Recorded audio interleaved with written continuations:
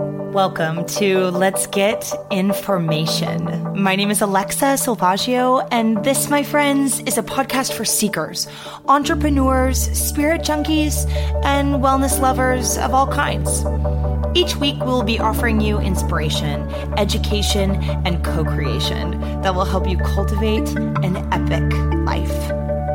So let's dig deep, lift up, and thrive through these personal stories, tips, how-tos, and most importantly, great, rich truth.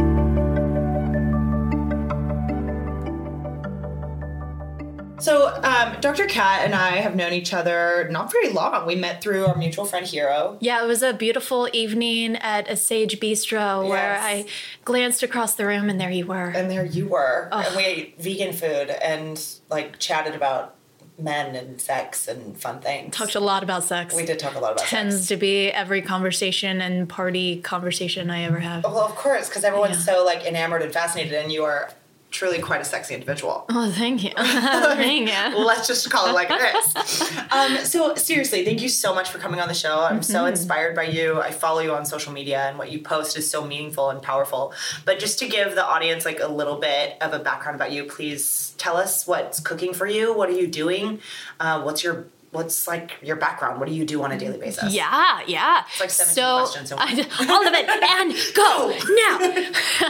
Meow, meow, meow. You know what? We don't pressure to quicken through things. We like to slow things down and process, right? Take a deep breath. Enjoy the journey and not just the orgasm is what I like to say. Ooh, however, wisdom right off the bat. And the journey began.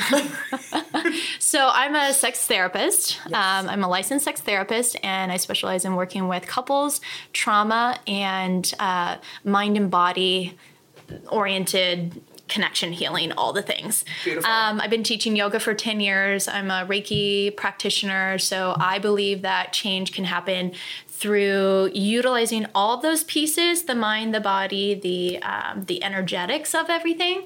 And so I use that in private practice. But I also do classes on using partner yoga and acro yoga for intimacy. Whoa. Yes! Oh, you're so cool. And so I'm creating programs right now and retreats around that same premise. Yes. I teach Tantra, so I do basic Tantra practices and with clients and then with myself. And, and I'm host of Eat, Play, Sex podcast. Yes, check it out, everybody. Yes. It's all about the body and mental, emotional, relational, sexual, all the things. Great. Yeah. Super yum. Founder of Sex Love Yoga. Yes. And we've got some amazing things coming from that soon. So cool. Tell me about the retreat that you have coming up. I know that it was going to possibly be this month, but you decided to move it to another time. Talk to me about who that's with, what that's about. Yeah, it's Sensual Discovery, and it's with Andrew Seeley and Josephina Bashout, and it's Andrew's going to be on the podcast probably next month. He's one of my favorite humans. Oh my God, he's a beautiful soul. He's my favorite. He flies me so high. He's amazing. Let's be clear. So so it's all about sensuality and living the sensual life. I emphasize a lot about being in your body and creating a life of pleasure. Because with this so stressed out empire building, queendom building, family building world that we're in, we're stressed out, or everything is for everybody else. But we forget about pleasure, and we forget that by finding pleasure within ourselves, we radiate that out and everybody benefits. Everyone benefits from you being in your pleasure. Can I get an amen up in here? Yeah. I mean, seriously. Yeah, but because we think that it's selfish by doing that, or we think that we have to put everybody else first, that it kills that piece. In fact, so I tell this to people all the time, conventional sex, we often look to the other partner. What can I do to please you? What do you want? What can I do for you? Yeah. But when you do that, you're suspending yourself out of yourself for the other person, and that can end up causing performance anxiety. It causes you not to be in your body. It causes you to get into your head and be critical about, what's going on for you. How can I be there for them instead of me? Yeah. So if we come back into ourselves and make love to ourselves first and let that radiate out, how turned on do you get when you see your partner in pleasure? Oh, it's all the things. Oh my God. It's everything. Like if I see my partner in pleasure, I'm like turned on myself. Of course. And it's that same principle. So if we're both making love to ourselves in our own bodies, yes.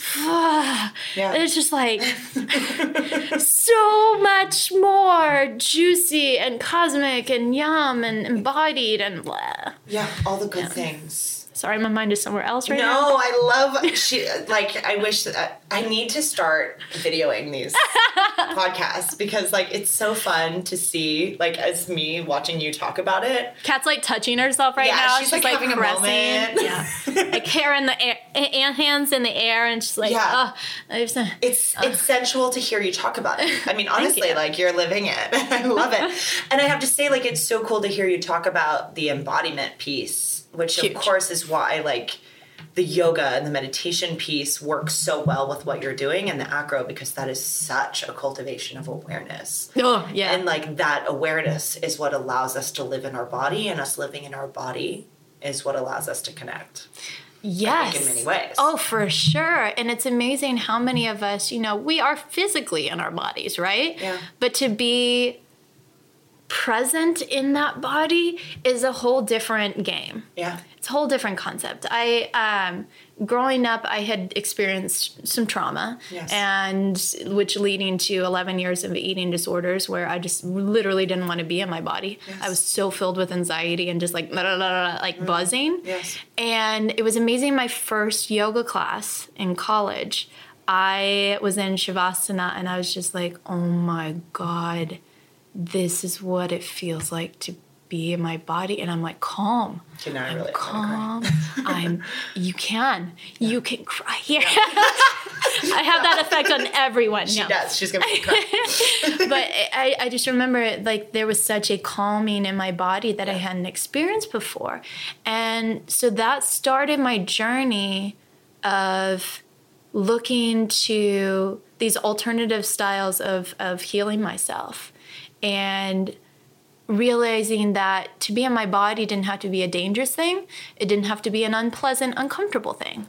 And I know so many listeners may be able to resonate with that feeling of crawling out of your skin. Yes. And I understand now from a trauma brain perspective that your brain is hijacked and causing that disconnection of the mind and the body. So that's what's causing that feeling of wanting to crawl out.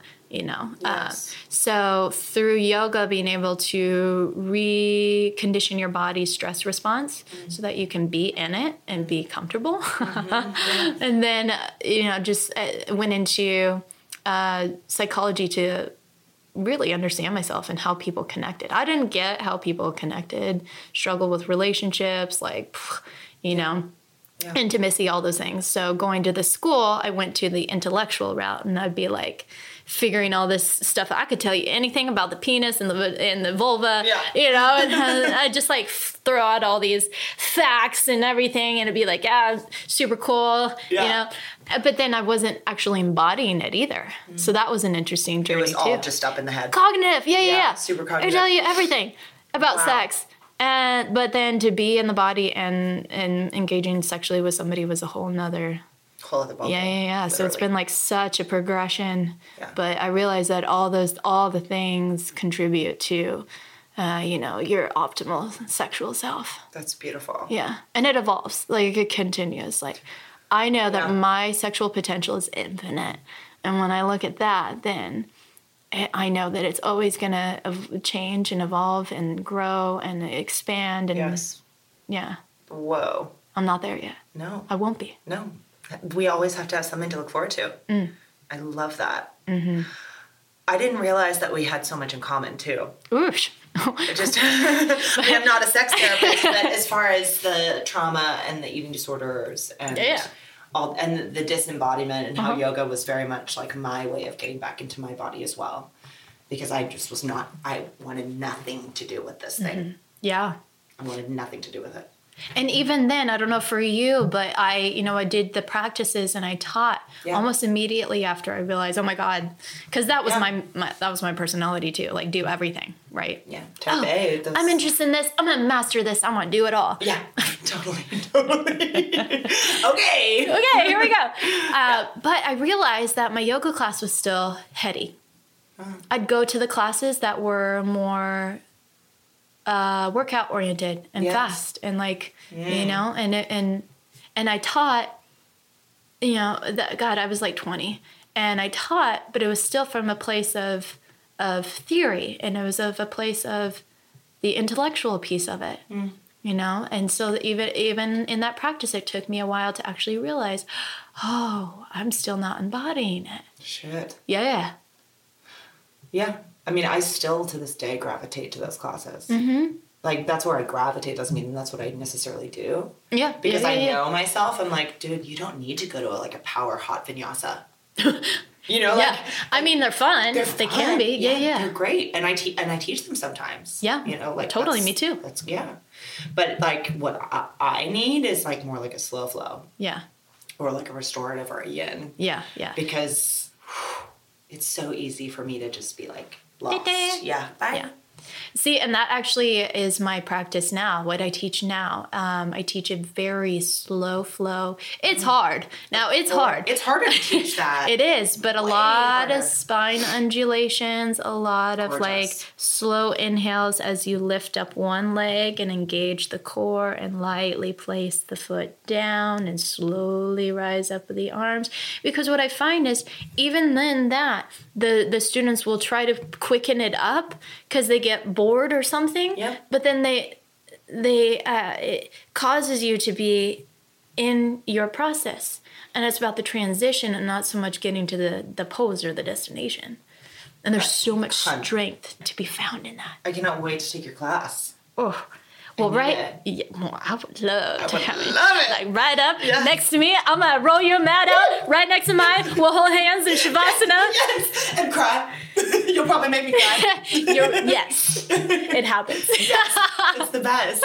It's always the best. I'm like, oh, release. It's like the orgasm of yoga. It's the crying in Shavasana. I've had clients have orgasms in my class. I kid you not. Do not doubt that for a second. Yeah. How, who, what, when, or why? Maybe not the who, but... Yoga-asm? I don't know. What would you call that? Yogasm? Yogasm? Yogasm?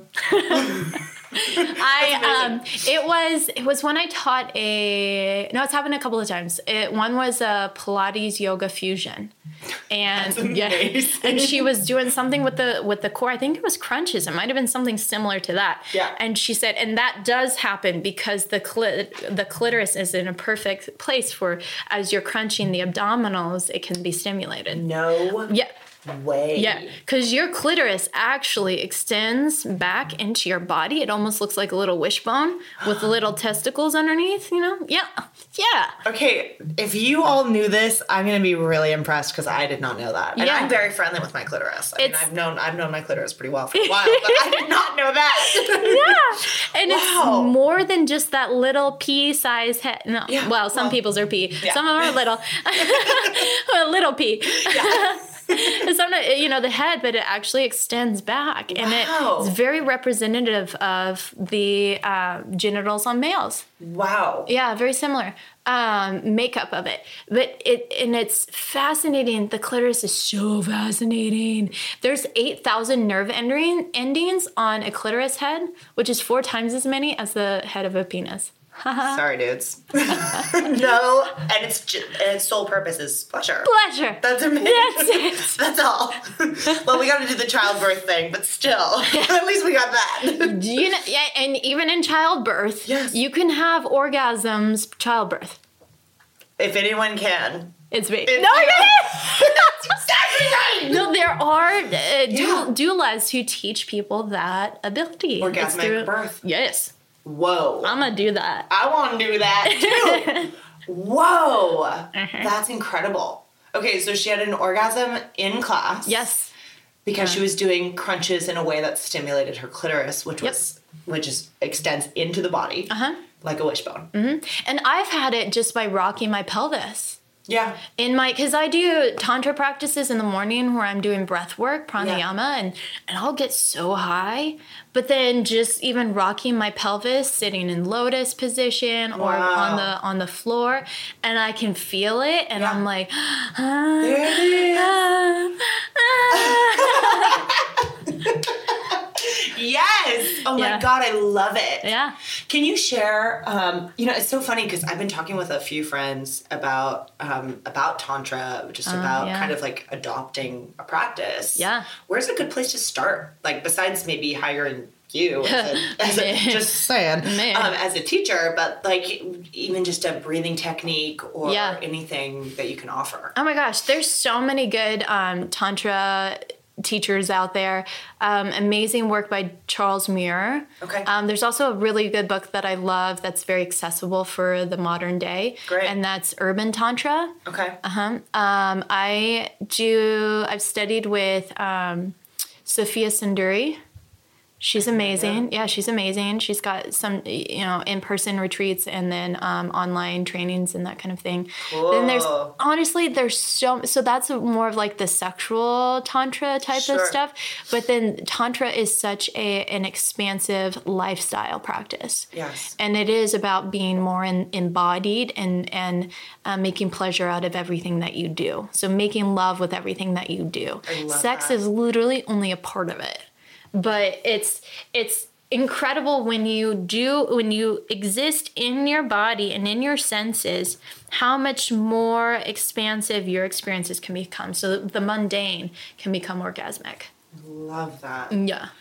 I am a big fan, and she's not a Tantra teacher, but she's in OBGYN and all sorts of, she loves women and women's health, and Dr. Christiane Northrup. And just even this, I heard an interview with her once talking about how, like, when you eat chocolate, you should eat it as if you were, like, making love to it. Like, savor. Yeah, savor. And that's, that applies to everything. And I don't always follow that, but, like, that's something that I keep in mind. When I do remember, it's, like, such a beautiful, fabulous thought. Like, let everything be that kind of sensual savor of that moment. Yeah, and to savor something means to elongate that experience, be with it for a while. Yes. Yeah, it's funny because I tell people to savor a lot in the work that I do. And then one time I had a lover tell me, let's savor this. And I was like, oh my God, I'm wet. Yeah. I can't even. And it was like not even kissing. Yeah. It was just like, I was just, Yeah, just like connecting. Yeah, just connecting and being full presence. Whoa. And Whoa. And that is an amazing thing. The power of presence in lovemaking. Yes. Or just with your partner. Like, you don't even have to be lovemaking, but making out or just like caressing or just talking is so powerful in medicine for people. Beautiful. Yeah. Do you have any advice for people who are like, okay, well, how do I get present before being with my partner? Or how do I get present before kissing my partner or whatever? Yeah. Is there something that like you would prescribe to someone for something like that? Yeah, I can give you a few things. So first thing would be taking a few deep breaths. Okay. And I always say at least 4 to 8 deep breaths before you go into there, 4 minimum. Right? Great. And that helps to just ground you back into your body. And from within your body, using your 5 senses. So you can utilize these tools, these senses, to help you anchor into the present moment. So it's things like, can you smell the scent of your partner? Can you feel the texture of their hair? Play with their eyelashes, feel the way that they're breathing beneath you.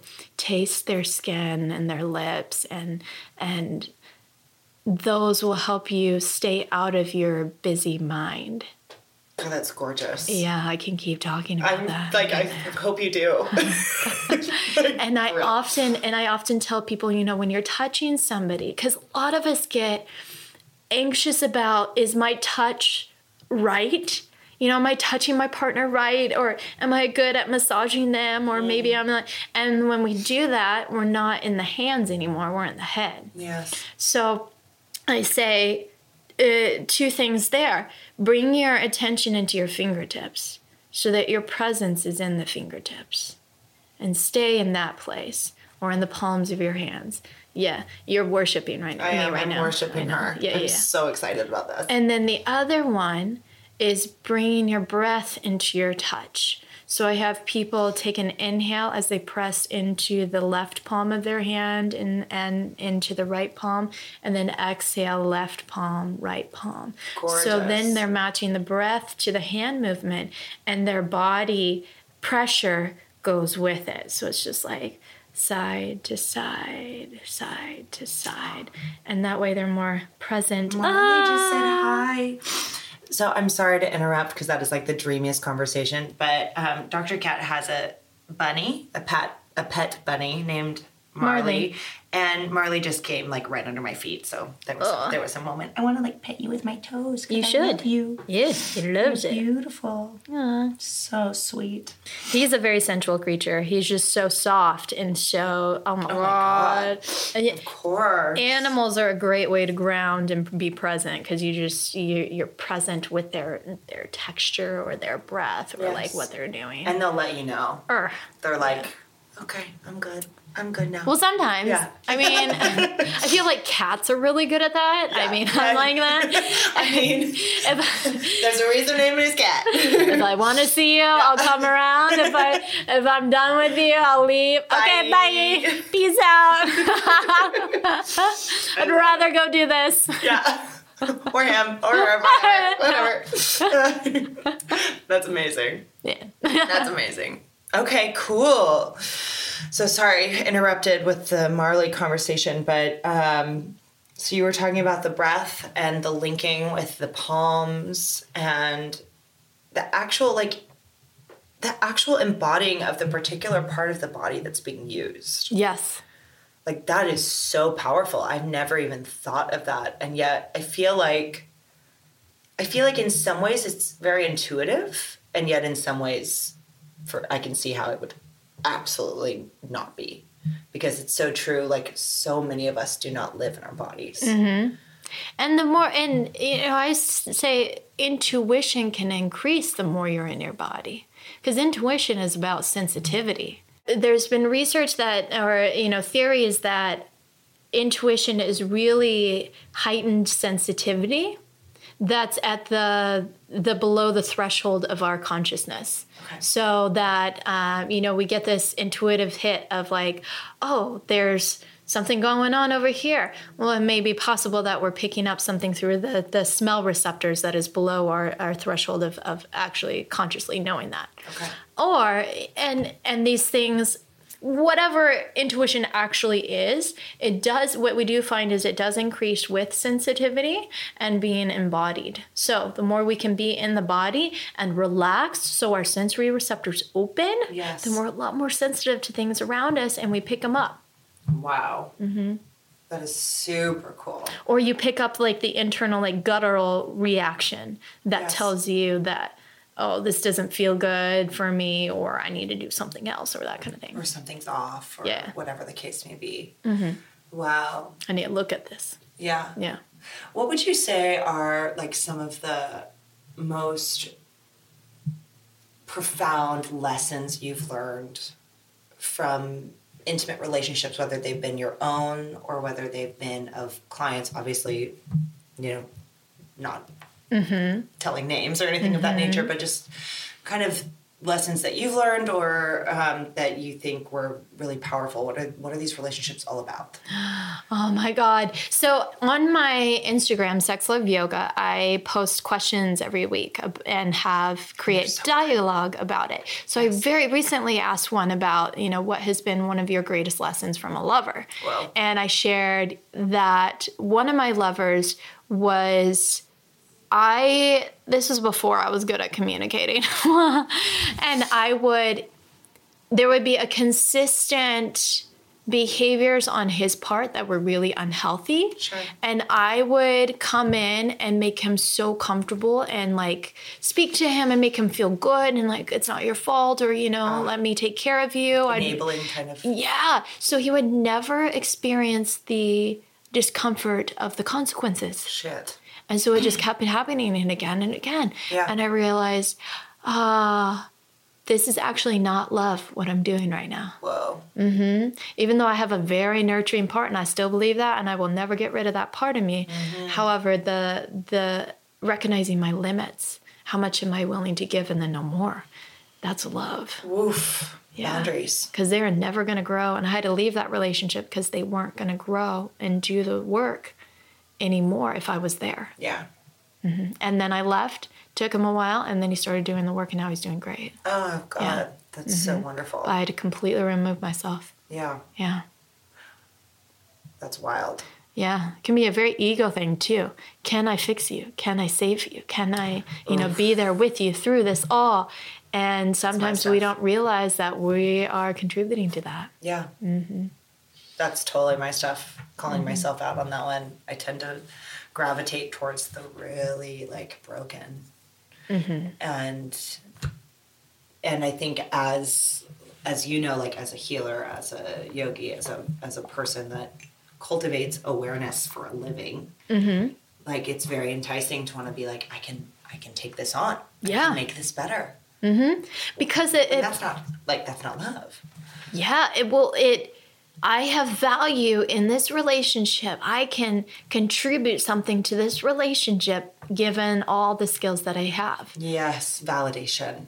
Yeah, and it's not about that in this society, and this is interesting. So, this society really prizes self-sufficiency and independence. Yes. But as a result, we are shaming dependency. Wow. And what I didn't realize at the time, I grew up in a family that really helped me to become independent, which is amazing. I've gotten them where I am with that. Yes. And it prevented me from actually allowing myself to attach healthily in relationships. Almost too independent. Too independent. Yeah. And I would consistently label my partners as needy because I would pull away and then they would do all these behaviors to re-engage contact, and I'd be like, I need space, Yes. And given I was going through things at the time too, but I had this in my head that I'm supposed to be self-reliant and take care of myself, and I don't need you, I want you. And that statement I see on so many memes. Yeah. Yeah. I see that. Yeah. All these freaking memes. Yeah. Trying to give therapy. And it's stop it, please. Stop giving meme therapy. Yeah. Because it's really shaming us when we can't live up to the memes. Yeah. Just what the self-help world needs. Yeah. Shame. Yeah. Yeah.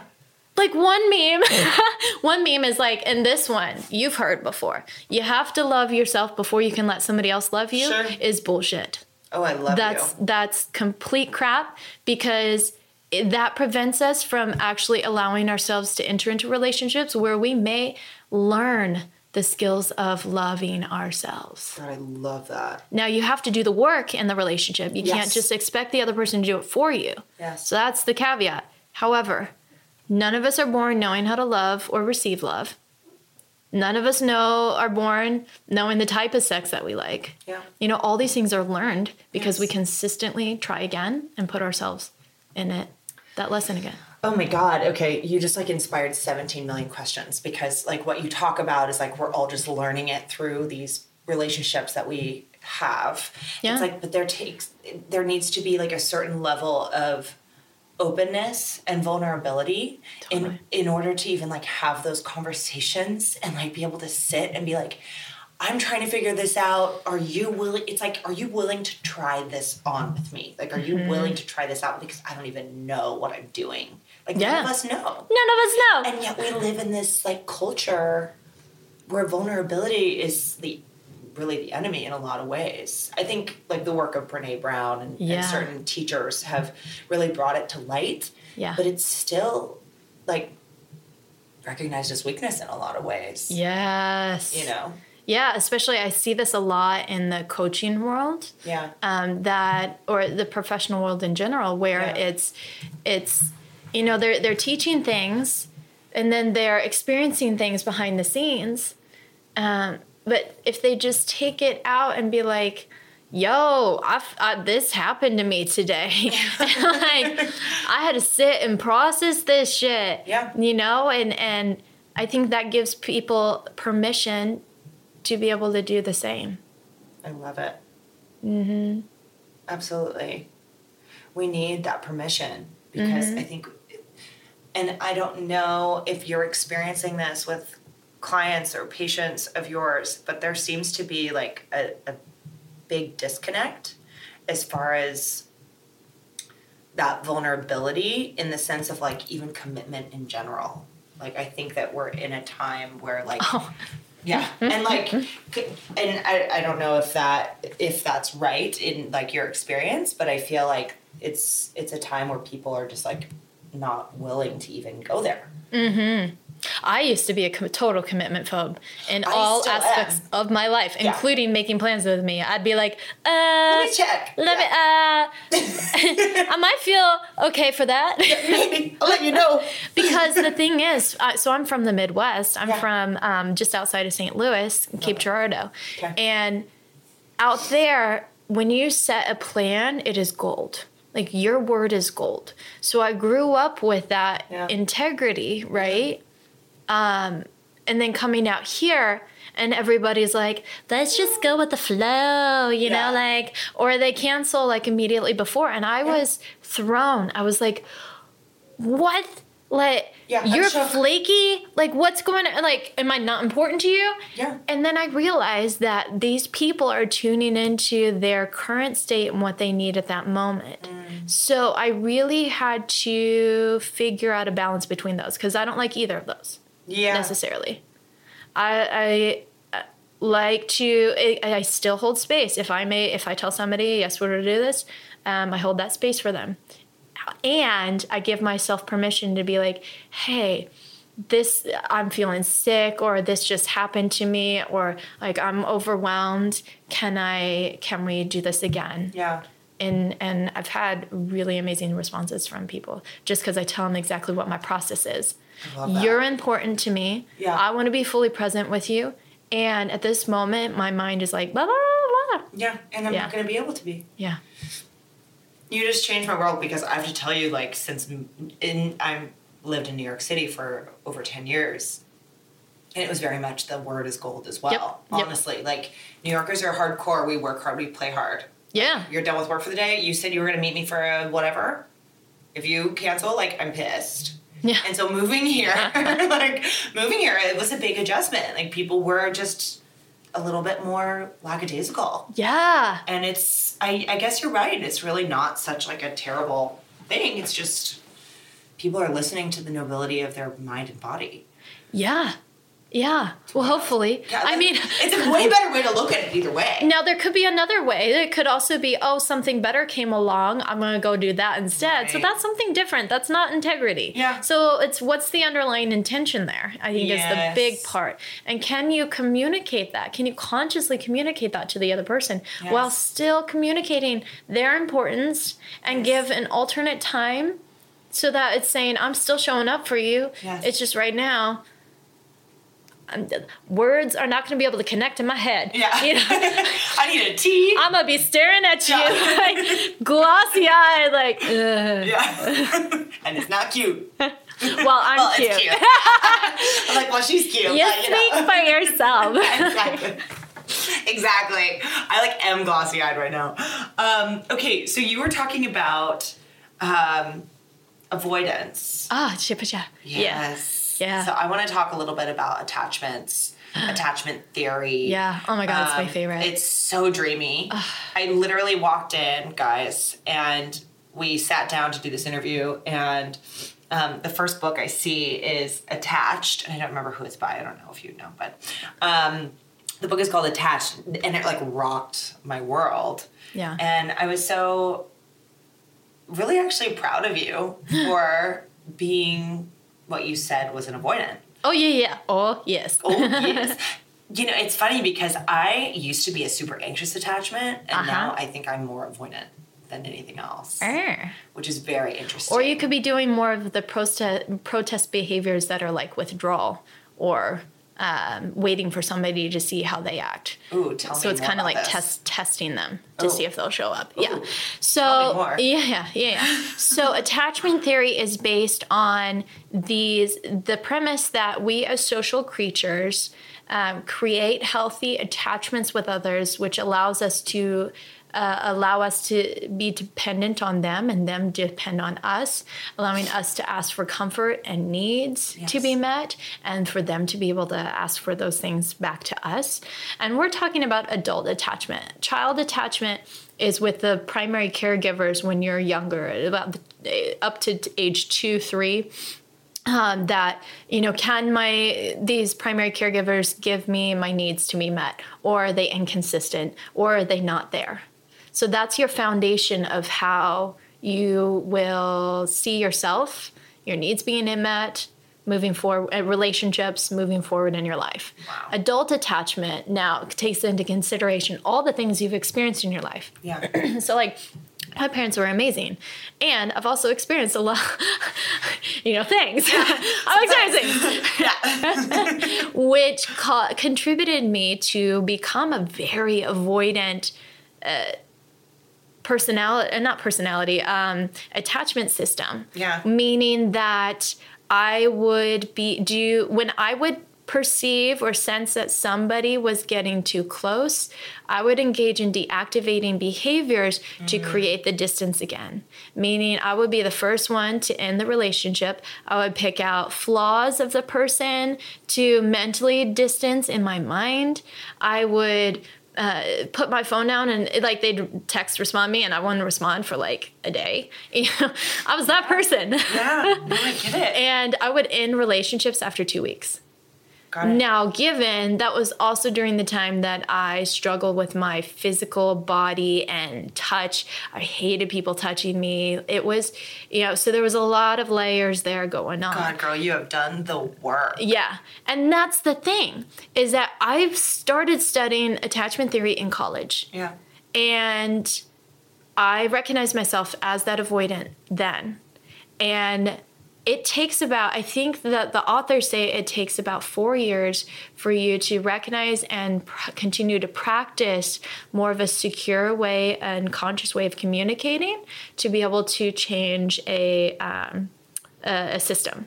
So I should stop waiting for that avoidant to come around. Yeah. And even it doesn't really matter which one you fall under, secure, insecure, avoidant, anxious, or anxious avoidant. It's how you tune into those thoughts and those feelings, and from that space, communicate congruently and securely. Beautiful. Mm-hmm. Yeah. So sometimes I get those feelings, or I'll get activated, or I'll get, I was going to ask, do you still get triggered? Sure. Yeah. And then I realize, and I have a whole protocol that I give to my clients to be able to navigate that. And it's things about, I teach them about embodied communication. So first tuning into your body, you know what it physically feels like to be activated. Oh my God. Yeah. Yeah. So when you get good about recognizing those sensations, you can speak from that space, or you can tune into that and be like, oh, I am now not present. I am, speaking from I'm about to speak from a place that's either from something unprocessed in my past or projected future outcome that doesn't exist. Yes, yeah, reactivity. And I need to come back to my center and speak from exactly what I need right now. Beautiful. And then, giving them specific mantras that help them to step out of that racing mind. So two of my favorites, one is I choose myself powerfully. And the other one is their reaction has got nothing to do with my value. Oof. Yeah. Say that one again. Their reaction has got nothing to do with my value. That's beautiful. Yeah. Because we take it on. Yes. Take it on. It's so personal. Yeah, we do all the time. Of course. Yeah. But we have to remember that whatever's going on with somebody else is their process and their things that they're going through that they're projecting onto you. And when you can recognize that, now of course you're contributing to it, but that's your response, that's your activation that's probably interacting with theirs. Yeah. If there's conflict, Yeah. Or you can detach from that, and I believe you can create, and I've experienced, you create such a safe container when you view it that way. Wow. Yeah. I'm so excited about what you just said. Thank you. That's super helpful. That's super helpful and super powerful. What would you say okay, so I have kind of this theory, and maybe it's a little woo-woo, but like I am woo-woo. Love the woo-woos. I love the woo-woos. So I have this theory that like people come into our life as our teachers, that like we come together to like learn something or to grow. Do you, I don't know if you kind of fall under that jurisdiction, if you believe that as well, but do you think that like we come into each other's lives as teachers, as like to bring our stuff up, like to bring it to the surface, to teach us? And I'll even unwoo-woo that for you. Thank you. Because if you think about the growth the evolution of yourself over the lifetime, doesn't it make sense that you are learning about yourself and learning new skills all the time, and certain people trigger things in us, so they wouldn't be triggered if we had already solved that problem. Mm-hmm. So the people that are showing up and that we're attracted to are the ones that we are still learning with. Yes. So, for instance, if you're repeating the same patterns over and over and over again, then you haven't figured out that they are an activator for you. Until you do, and then you catch it for the future, and of course you won't want to be with those people anymore. Yes. Because you know better, and then you'll start attracting people who are more on your level, your evolved level. Yes. And they've got something new to teach you, because they'll probably trigger you too. Yeah, and just in a different way. Yeah.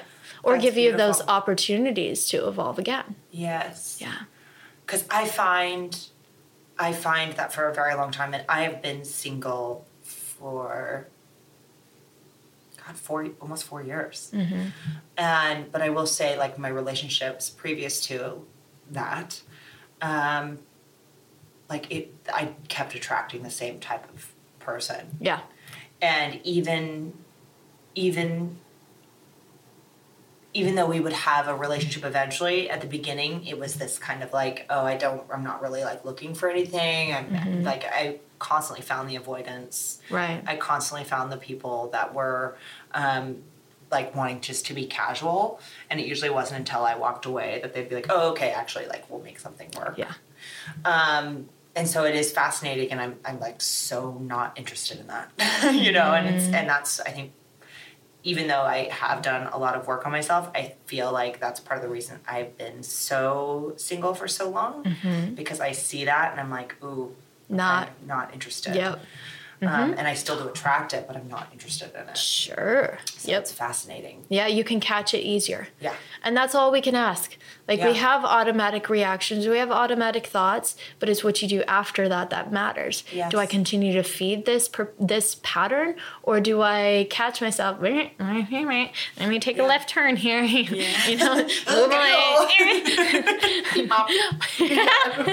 I love it. Yeah. Okay, so I want to talk a little bit about sex in particular. Oh, God. My favorite.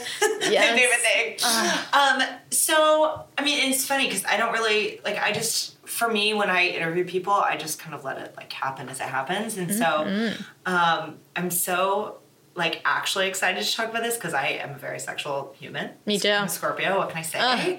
But I want to know what do I want to know?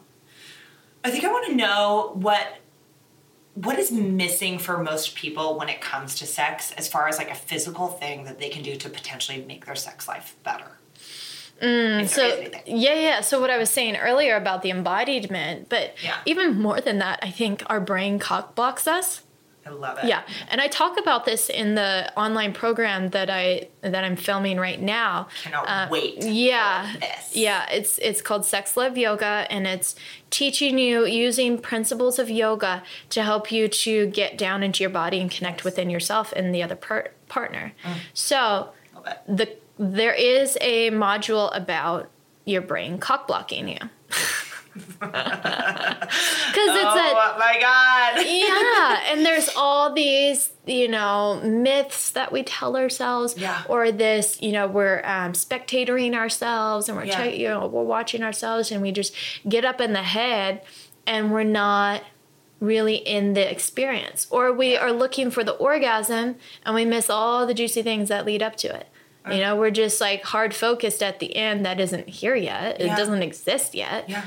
Maybe won't exist. And maybe it won't. And that's another thing. We shame ourselves, or we shame our partner, or we shame that we're not good enough partners to give our partner an orgasm. Yes. When that really has nothing to do with it. Yes. You can have a wonderful time. There's times when, like in the past, I've had partners who struggle with maintaining erections or orgasms. Yeah. And I'd be like, that's fine. I just had a great time. Yeah. Because, I was in my pleasure.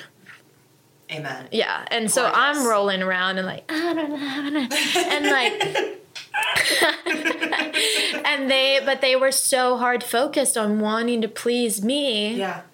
And that caused them to get in their head, where I expressed to them, I said, erotic play is highly satisfying. God, I love that. Yeah. Whether it's yours or whether it's like general from your patients, what would you say is like the best sexual position for women?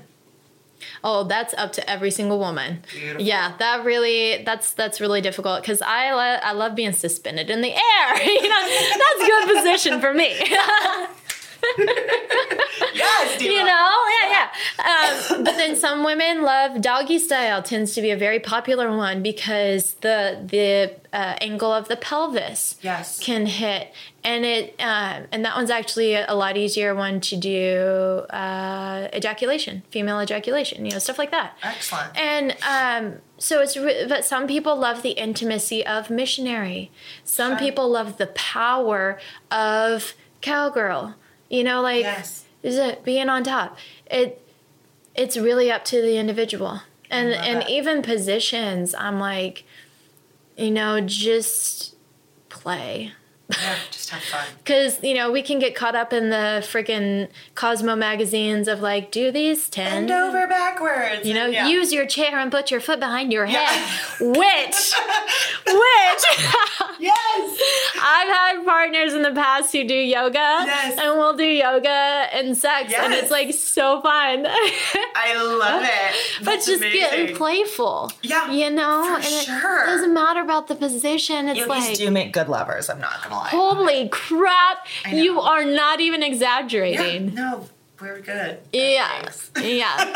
We are and good. It's not just like a flexibility thing. It's just like, it really is an embodiment. Embodied. Thing. Yeah. Yeah. Mm-hmm. That's exactly it. Mm-hmm. I was actually talking to a friend of mine the other day, and we talk about sex all the time.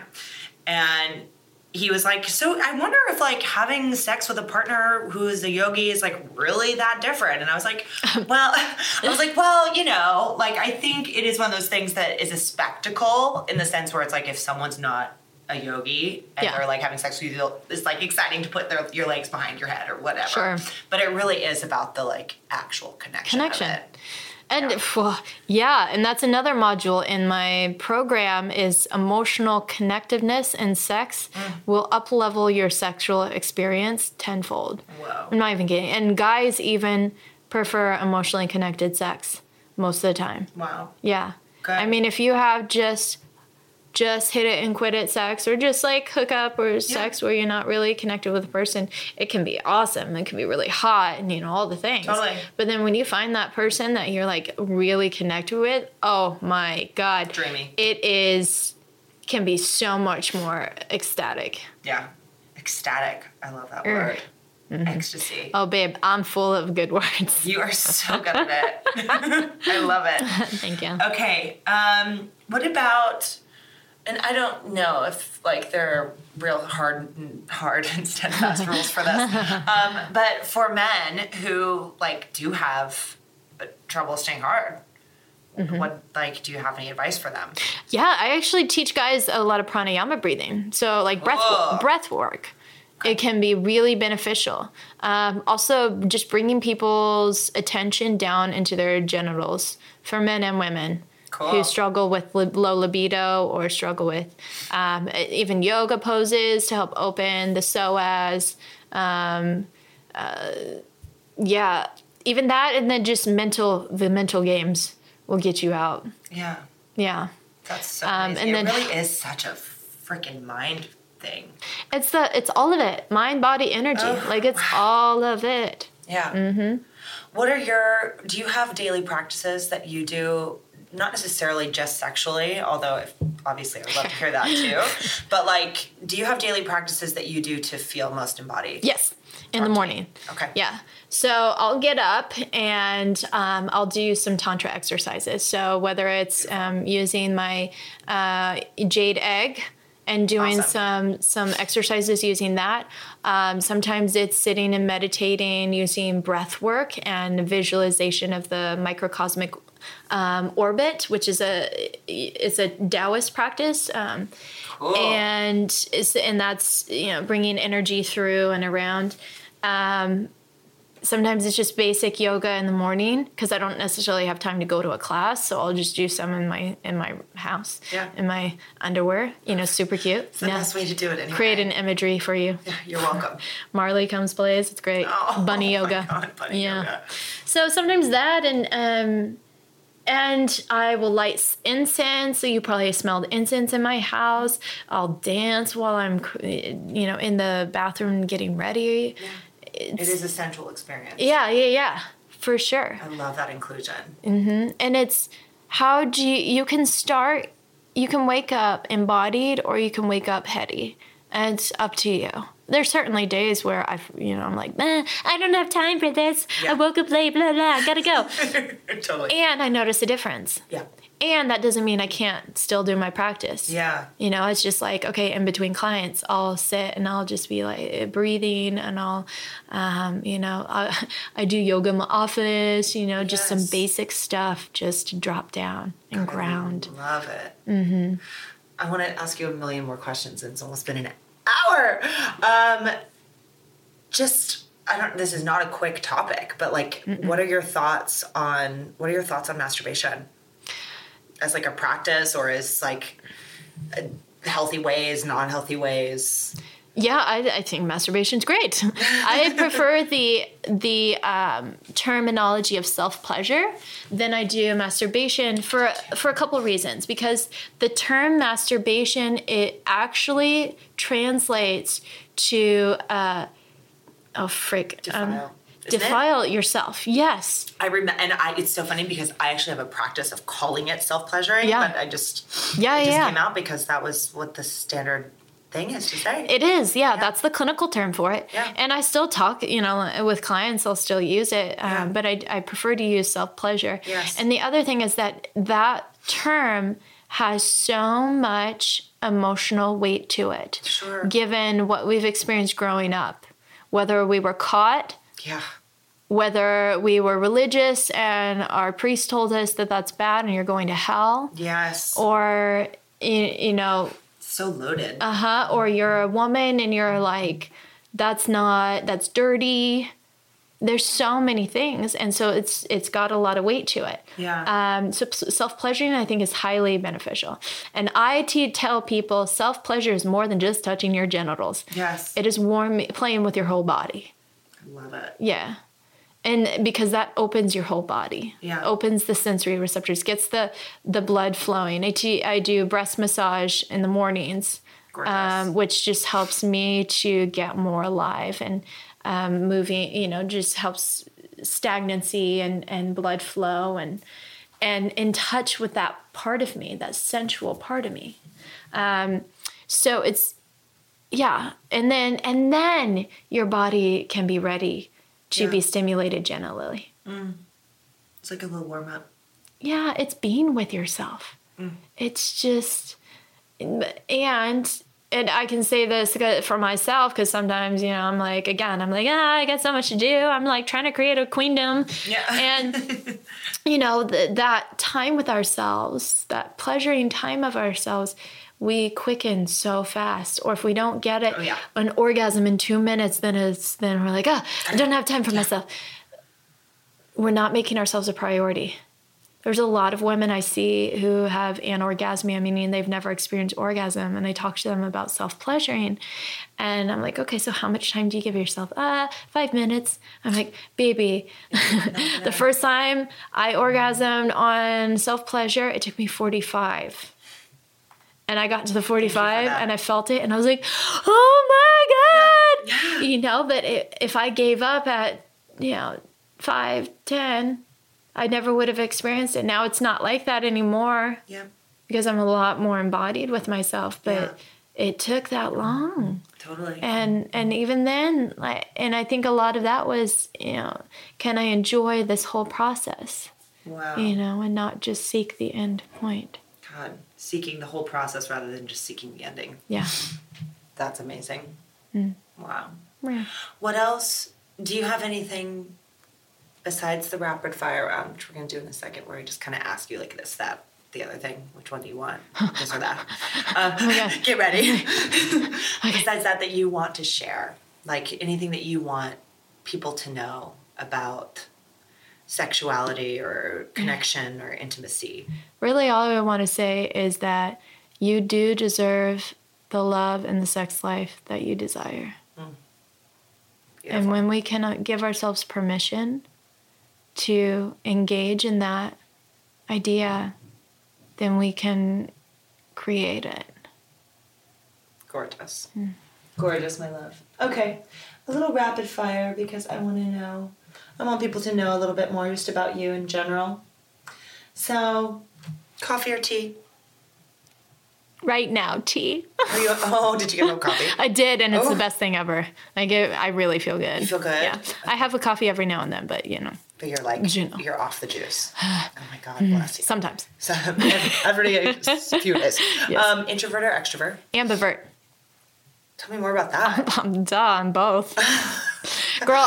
Ambivert. I've never heard that. This is not such a rapid fire round because I'm so perplexed. I'm like flabbergasted. I'm sorry, I'm complex. No, you're amazing. I love that. I can hermit so hard. Yes. I can go inward. I love being inward on my thoughts. And I can social so hard. And my energy uplifts, like you see me, I'm walking around like, da, da, da, da, da. Yeah. And I can also for days be by myself and also be in a room full of people and be in my head and be in my little world. And it's just like amazing. I love it. Same. And I've never heard it described like that. There you go. I love it. Okay. You're welcome. Seriously, yoga, asana, or seated meditation? Yoga. Okay. Sex or sleep? Sex. Duh. Boo. I mean, really. And I don't think you drink. Do you drink? So never mind this next question. New York or LA? LA. Yes. Ebook or hard copy? Hard copy. Totally. Shower or bath? Shower. Milk or dark chocolate? Dark chocolate. Phone call or text? Phone call. Intelligence or humor? Both. They're really the same. That's not, They're the same. You can't be that funny if you're not smart. I'm hilarious and I'm super smart. Super smart. Exactly. Me too. I even tell people when I go on dates, I'm hilarious. You're welcome. I might need a 5. Thank you. Money or fame? Money. Totally. Okay. And then just last but not least, what is your definition of an epic life? What does that look like? It's kind of an epic question. Epic life is... you and I talked about this, the concept of manifestation, and it's pretty woo-woo. However, love it. I firmly believe in manifestation as being a balance between surrender and action. Meaning, and you can't have one without the other. If you're so far in the surrender, you're lazy and shit don't get done. If you're so far in the action, then you're a control freak and you're not allowing for things to unfold as it needs to. Yeah. So, can you trust in the energy that you're putting forth and still move forward? So trust that surrender piece, that things are flowing as it needs to, and continue to put the work in. I love it. That's how you create an epic life. Dr. Kat, Uh-huh. you are so beautiful. I want to acknowledge you as such a brilliant and inspiring leader and bringing to light things that people often feel shame and like have a tough time talking about. Received. Thank you. Like, please receive, and please know that I'm so grateful that you carved out this time. I appreciate it. Thank you. Where can we connect you? How can we find you on social and all that stuff? Yeah, Sex Love Yoga on Instagram and YouTube. She's amazing, guys. I'm recreating my channel, so stay tuned because I'm launching a whole series. It's going to be beautiful. YouTube, katmeyer.com. Great. And I'll have another website launching very soon. And your podcast is? Eat, Play, Sex on iTunes. Oh my God. Dr. Kat, thank you. Thank you, meow. Love you, sister. Meow, meow. Mwah. You guys, thank you so much for tuning in today. What an absolute gift. Please do connect to me. I would love to hear from you. You can find me on Instagram. You can find me on Facebook, social media in general at Alexa Silvaggio. And if you do have a second, I would be super grateful if you left us a review on iTunes. Why? Well, because that actually makes us more visible to everyone. And I'm all about spreading the good stuff, right? Spreading the goods, getting the word out, because I want us all to benefit. I want us all to feel good. I want us all to thrive.